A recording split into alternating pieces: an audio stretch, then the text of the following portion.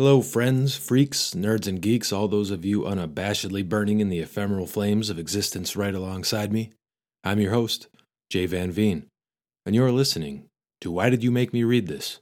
Your weekly comic book podcast. Marvel Comics. I mean, sometimes you just gotta embrace the house of ideas like an anchor around your neck, letting it sink you down to the abyss of continuity and crossovers and characters and chaos. I love it. I love it that you can't turn a page in one of these comic books without running into one of the thousands of different characters that populate that world. I love that there's so many years of backstory and that they just pepper in references to old events in the comic books of modernity, like someone in the real world making a reference to an old war or some natural disaster or a cultural event that happened in our shared history. I guess that's the world building, the rich history of fiction, the relationships of extraordinary characters, the connective cartilage of a massive work of fiction spanning decades, utilizing the collected forces of hundreds of different creators, the thousands and thousands of stories, the great big playground that is Marvel fucking comic books. I love it. You know that. But maybe the reason I love it so much is because I've been along for the ride for a long time. I followed along from the cosmic universe to the street level. I've watched mutants, superpowered humans, aliens, magicians engage in extraordinary conquest. I followed along as events rocked their world and ran through all the different series. I can get from my own personal storage of knowledge into the minutiae of a lot of these different characters and their shared history and their backgrounds. All these things coalesce together in a satisfying experience for someone who understands the ins and outs of that fictional realm. But conversely, if you're new to the world of comics and just want to dip your toes in, this might be the very same stuff that makes entering the world of Marvel Comics intimidating, if not sometimes impenetrable. There is just so much. I mean, you can cut in on a little corner here or there, grab a solo series, get a self-contained story arc. Maybe you wouldn't pick up on some of the little things getting laid down, but you'd still be able to read a fun story. You can do that if you want. Me, though, I say jump into the abyss with both feet and let the riptide of that good old Marvel comic madness drag you out to sea. Because in this comic today, you're just going to get thrown into the mix, and it will not let up. Civil War, Secret Invasion, the death of Captain America, the Initiative, the Hood usurping the Kingpin's throne, a vast horde of D-list villains working together, two teams of Avengers at opposite ends of the law, a symbiote epidemic, the Strategic Homeland Intervention Enforcement and Logistics Division, the Sorcerer Supreme, Wolverine getting shot in the dick, Deathlock. There is so much packed into this trade paperback, and it just doesn't stop. Chaotic magic in funny book form. I'll read the indie stuff. I'll read the thought-provoking and emotionally mature and socially conscious stuff. Oh yes, I will. But I'll never stop reading this Marvel Comics nonsense. And today, with this boisterous-ass book, you have as clear-cut a reason as I'll ever be able to give you why.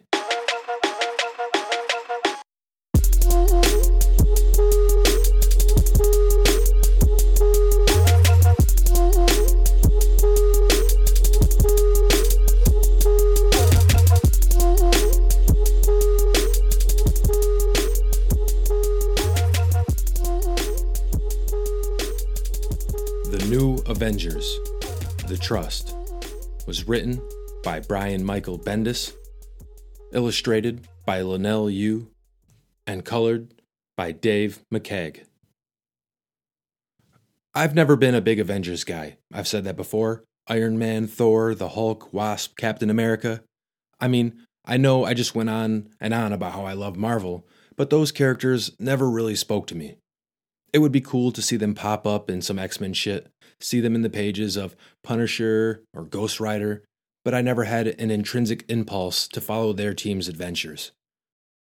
But things in the mid-early 2000s started ramping up over at Marvel. Crossover events came raining down like unrelenting punches from Mike Tyson. That's a topical reference, right? And they just kept churning the heroes into the cement mixer of pandemonium. The Hulk, he gets sent off planet because he's deemed too dangerous to be around anymore and comes back with warriors and righteous fury to visit violence back on the heroes that sent him to the stars in the first place. The Scarlet Witch loses her shit and uses her chaos magic to disappear mutants from the planet almost altogether. The government wants heroes to register with them and work for them, and there's a schism that splits the caped community and pits hero against hero, teammate against teammate, friend against friend. A warrior race of aliens with the ability to shapeshift start replacing heroes on Earth with their own agents in an insidious plot to take over the planet. And some people look back at this time period in Marvel Comics history with a bit of a disparaging attitude. They think the events were bad ideas and too many to keep coming out at the pace that they did. And you know what? Those people are entitled to their opinions, just like I'm entitled to say I think their opinions suck. Because I thought it was an exciting time to be a reader. A lot of this stuff coincided with a particularly difficult period in my life. I was honestly struggling with some mental health stuff in those days, and the only real respite I could find was deep in the pages of these Marvel comic books. So maybe I'm not being 100% objective, but I don't care. There was a few comics in particular. One that I just kept reading and rereading was Brian Michael Bendis' New Avengers. After the Avengers had broken up in something called Avengers Disassembled, the regular team went to the wayside, and up popped this new team with a scrappy roster that was just a lot of fun for me to follow. Yeah, in the beginning, Iron Man and Captain America were around, but as events surrounding the world shaped things organically and members fluctuated a bit, the squad landed with a pretty rad lineup. When we get to this trade paperback, The Trust, the lineup for this new Avengers team is Luke Cage as the de facto leader, Wolverine, Doctor Strange, Spider-Man in his awesome black outfit, Clint Barton, who was and still is Hawkeye, but here he's operating as a hero named Ronin, Iron Fist, Spider-Woman, and then this newly introduced character named Echo. And a little background on Echo, because she's probably not known to most people. She is a deaf Native American woman that wears kind of this black ninja-looking outfit and wears a white painted handprint on her face when she's out mixing it up. Essentially, she's an insanely high-level athlete with tons of combat training and has the ability to perfectly mimic movements that she sees. You know, Taskmaster? It's kind of like Taskmaster. Do you know Taskmaster? I can't explain everything, folks. We'll be here for days. Also, along for the ride is Luke Cage's wife, Jessica Jones, who has decided to kind of hang back from most of the adventuring to watch her and Luke Cage's new infant child. Plus, there's Wong, Doctor Strange's dedicated assistant and all-around martial arts warrior and magical badass. And that leads us to why Wong and Strange are around in the first place. I mentioned Civil War earlier, the kind of schism between heroes because of the government. I'll explain it, but I gotta make this quick. Civil War was when the government decided to force superheroes to register and work for them in some kind of paramilitary policing fashion, creating the 50 States Initiative to provide each state with a government-sanctioned group of superheroes, and it resulted in a lot of infighting in the superpowered community because half of them thought it was the right thing to do, and the other half thought it was governmental oppression and didn't want to be wielded like tools of fascism for an ever-encroaching police state. Maybe a little bit of my own personal bias in there. Iron Man, now leading another crew calling themselves the Avengers, is spearheading this plan. But this team of Avengers, the New Avengers, they didn't want anything to do with that bullshit, and they're in hiding now. Well, they're in hiding when they're back in New York and not gallivanting around the world beating up ninjas in Japan or fucking up rogue S.H.I.E.L.D. agents in the Savage Land. What's the Savage Land? I mean, I can't, guys. I just can't. So back in New York, Doctor Strange, the Sorcerer Supreme, has turned into a bit of a sympathizer for this crew and provided them with a safe place to stay at his home, the magical Sanctum Sanctorium, a beautiful old building in Greenwich Village in New York that provides an illusion that keeps the rest of the world from seeing what's actually occurring within its walls. This story arc starts right in the thick of things. This crew of Avengers is on their way back to New York after finding out that a Skrull, one of those shape-shifting alien warriors, has replaced someone in a powerful position.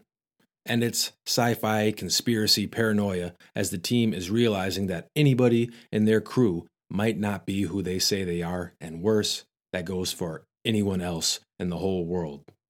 Anyone might be an invader, and this invasion might be the opening gambit of an all-out war. They're flying in Iron Fist's private plane, and Wolverine is laying out all of the reasons that any one of them might be an imposter. "Seriously, I'm not a Skrull," Spider-Man says. "Ain't that just what a Skrull would say?" responds Wolverine. "If I was a Skrull, wouldn't I pick someone cool to be? Why would I pick me?" And I've never been a big Spider-Man guy either. I mean, I dabbled in his comic books as a kid, but as a team member, I love the dynamic he brings. He's the moral center of the crew and also the comic relief, and I personally think Bendis writes a damn fine Peter Parker. The first bit of action in this book comes in a more mundane form. I mean, mundane for these guys. If something like this were to happen to a normal person, it would be the event of a lifetime. Their plane's engines give up and the plane goes down. And while these heroes do have amazing abilities, it doesn't mean they're impervious to the damage done in something like a plane crash. I mean, Wolverine and Luke Cage will obviously be fine, but the rest of them are just as at risk as you or I would be. The plane goes down. They make it, of course, but Spider-Woman takes off, deciding to bring the body of the Skrull they had just found to Iron Man, which makes her a traitor to the team and possibly a Skrull conspirator herself. The rest of the team lick their wounds and head back to the Sanctum Sanctorum to figure out just what the hell is happening. And for now, for a minute, we need to divert from our heroes and take a look at what's happening in the criminal realm of villains with costumes, superpowers, and a bad track record of getting their asses kicked. For ages, the ruler of the underworld in Marvel's New York City was a man by the name of the Kingpin. And he's out of the picture in this time period, and there's a power vacuum. A few guys, Hammerhead the Owl, have tried to step up to take the reins, but it's a wild ride and you gotta have the strength, the grit, and the guts to hang on. In comes the Hood, a low-level street criminal that got his hands on some magic cloak that granted him powers, and also came along with the price of his soul being slowly taken over by the demon that inhabits the cloak. The Hood is as ambitious as he is dangerous. Throughout the comic, we see him executing his plan at becoming the new top dog of the criminal underworld. His idea is essentially to create a super-powered mafia. All those crooks and villains running around out there, using their powers to pull off small crimes, always getting stopped by heroes, getting beat down and humiliated and thrown in jail. Well, if you gather all those fellas together, it turns out you actually have some numbers to work with. You organize them, you pay them, you give them a sense of power, a sense of belonging, and hell, you got a small army full of guys that are actually decently powerful. The Hood gathers the Wrecking Crew, Chemistro, Blackout, Griffin, Grey Gargoyle, Armadillo, and dozens of other villains you've never heard of. Hell, I don't even know who some of these guys are. And he shows them that while the world is in chaos and the superhero community is fractured, now is the perfect time for a group of villains to take over, gain power, and make some goddamn money. Back to our heroes. We find them at a crossroads.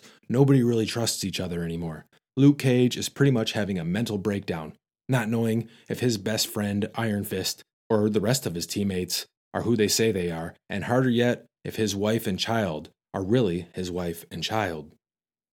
The group decides to disband for the evening. Be back here tomorrow night if you want to stay on this team and figure this shit out, they decide before separating into the night. And as they separate, Wolverine heads out to a bar to grab a beer, and it turns out that this bar is a super-powered low-life hangout. Wolverine knows this, and the bartender knows Wolverine. "You're gonna trash my bar again?" yells the bartender. "Screw this, man. I am moving to Portland." Wolverine heads into the back of the bar to find the Hood doing some of his dealings, and we get a cool double splash page of Wolverine and the Hood going at it. And then we get a less cool panel of Wolverine's groin riddled with bullet holes as the Hood makes it known he is on the scene and a force to be reckoned with. I mean, he's going toe-to-toe with Wolverine. The guy's legit. The clock counts down on the new Avengers regrouping, and we get a few sexy time scenes. Doctor Strange is postcoital with his new gal, the night nurse, and we see the human side of this bigger-than-life magician. Elsewhere in the house, Clint Barton is taking a shower, and Echo accidentally walks in on him, sexual tension being built between the two. I guess it's always good to have a little titillation alongside the action and the humor to keep the folks interested. As the night progresses, everyone eventually makes their way back, and it's clear that this team wants to remain intact. But they have the lingering doubt of if they are all who they say they are. And this results in one of the best scenes of this comic, something fun that Bendis does so well. We get another double splash page of Doctor Strange casting a spell, an astral projection revealing the true nature of all the individuals in the room. On the plus side, this will make sure that everyone is on the level. On the downside, there will be an actual image projected from each person's psyche displaying their innermost desire of who they really want to be. So the team all gathers around, and Strange works his literal magic. Spider-Man wants to be Peter Parker before he changed. Simpler times, I suppose.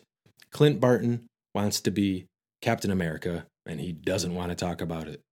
Luke Cage wants to go back to his Power Man days, wearing a tiara and an open puffy shirt and a thick chain belt, and hey man, he can live with that.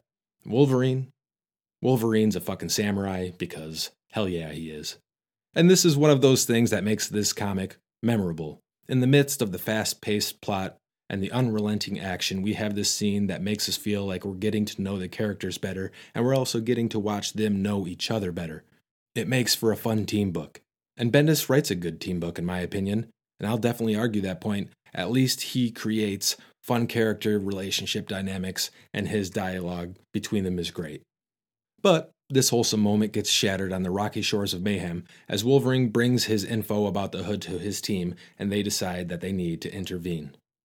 The Hood has got his hands on Deathlock, which is like a half cyborg soldier monster that was popular in the 90s and then kind of disappeared, and now all of a sudden he's back and under the control of the villains, and they're going to let him loose on the other Avengers, and it's a whole thing. It's a whole other thing I'd have to get into. I can't. Deathlock's great, though. I'm glad they're bringing back characters like him. Some of the crew does start to wonder if they should get involved with all this. They're technically wanted criminals on the run from the government. This other Avengers team is trying to bring them to justice, and Luke Cage lets us know why he is their leader. Remember, you asked me how do we know if we're the good guys in all this? Luke Cage asks. This is how we know. We do good guy shit. En route to stop the Hood's Deathlock plan, the heroes run into something way more over the top. Like I said, the shit really doesn't stop in this story. The whole of New York starts to turn into symbiote creatures. The citizens, some of the very members of the team we're following, a lot of the members of the other Avengers team, who actually had their own comic book called The Mighty Avengers that was coming out parallel to this one, and that's where this plot point comes from. In that other Avengers comic Bendis was also writing at the time, we find out why this symbiote epidemic happened. But in the pages of the comic we're currently reading, this shit just started happening out of nowhere. And it's that good Marvel shit, folks. All interconnected. Characters as far as the eye can see. So the symbiote shit happens, and then our team has to face down the collected forces of the Hood's new mob. And it's more action, jokes, mayhem, and paranoia from here on out. And I'm not going to detail out everything that happens in this book, but here's a couple of other scenes that I just want to point out real quick. Luke Cage's Avengers don't just forget that one of their members switched sides, and they have Wolverine break into the Avengers Tower where the other Avengers team is staying to have a chat with Jessica Drew, also known as Spider-Woman. And we get another shower scene. Wolverine, in a decidedly creepy move, sneaks up on Jessica while she's in the shower, pops his claws, and begins to interrogate her. Other mighty Avenger, Black Widow, bursts into the bathroom in her underwear because I guess Avengers have no roommate etiquette or understanding of personal boundaries, and Wolverine drops one last bit of creep and asks the Black Widow, "How's the bod?" before smashing through the window of the skyscraper and having Spider-Man catch him mid-fall and swing him to safety. At another point, the Hood goes to prove to his crew that he's the real deal. He's trying to prove to all these street-level villains that if they follow him, he'll make sure that nobody messes with them from here on out. And he goes to find Tigra, who recently took down Jigsaw. Jigsaw is now one of the new members of the Hood's gang, and they find Tigra in her bed. See, he's told Jigsaw, he's told the rest of his crew that nobody's going to mess with him, so he brings a few of them along to watch, as he wakes Tigra up in her bed at night and begins to pistol whip her, and then calls her mom, warning Tigra that if she fucks with his crew again, he's going to kill her mom, he's going to torture her, and then he's going to kill her. It's actually a pretty shocking scene. For all the bright-colored costumes and jokes that this book contains, it really doesn't shy away from violence. Another good scene is when the Avengers go to confront the Hood's goons and realize that, holy shit, there's actually a lot of dudes in there, and they might be outpowered. So Doctor Strange casts an illusion, so we get some fake cameos. We see Silver Surfer, Storm, the Punisher, Cyclops, Hercules, Howard the Duck for some reason, and it's just a fun page, full of heroes, some cool artwork. This comic is just fun.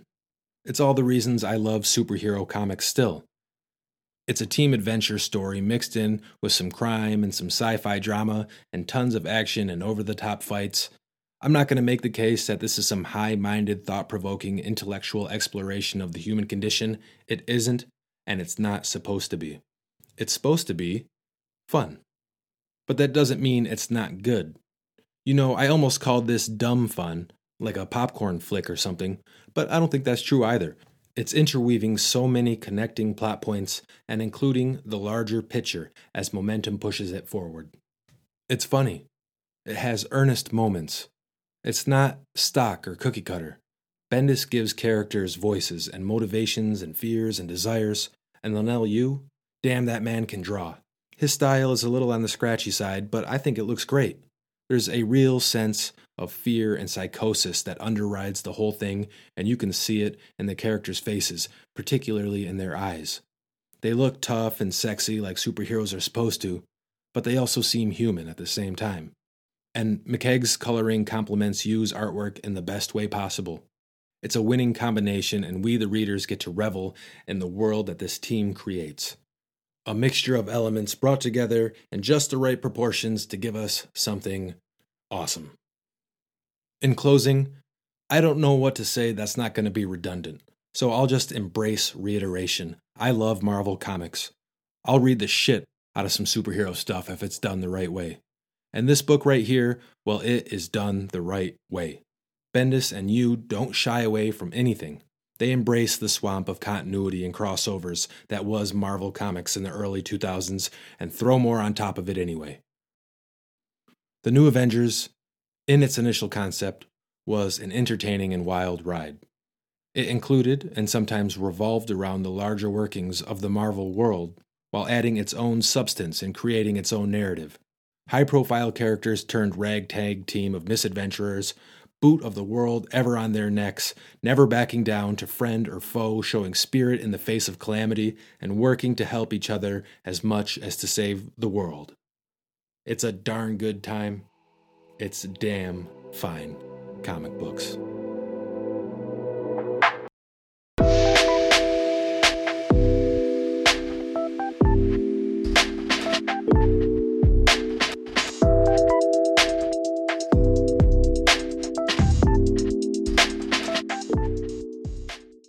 Hey good people, if anybody out there is interested in supporting the podcast, all I ask every week is that you maybe go over to iTunes or whatever podcasting you use and give me a good rating or maybe leave a comment. Find me on Twitter at WhyDidYouComics. Find me on Facebook by just searching the name of the show there. Music for the podcast is done by my good buddy RJ Jones. Find him on SoundCloud or YouTube. I appreciate you taking the time to listen to the podcast, and as always, we'll see you next week.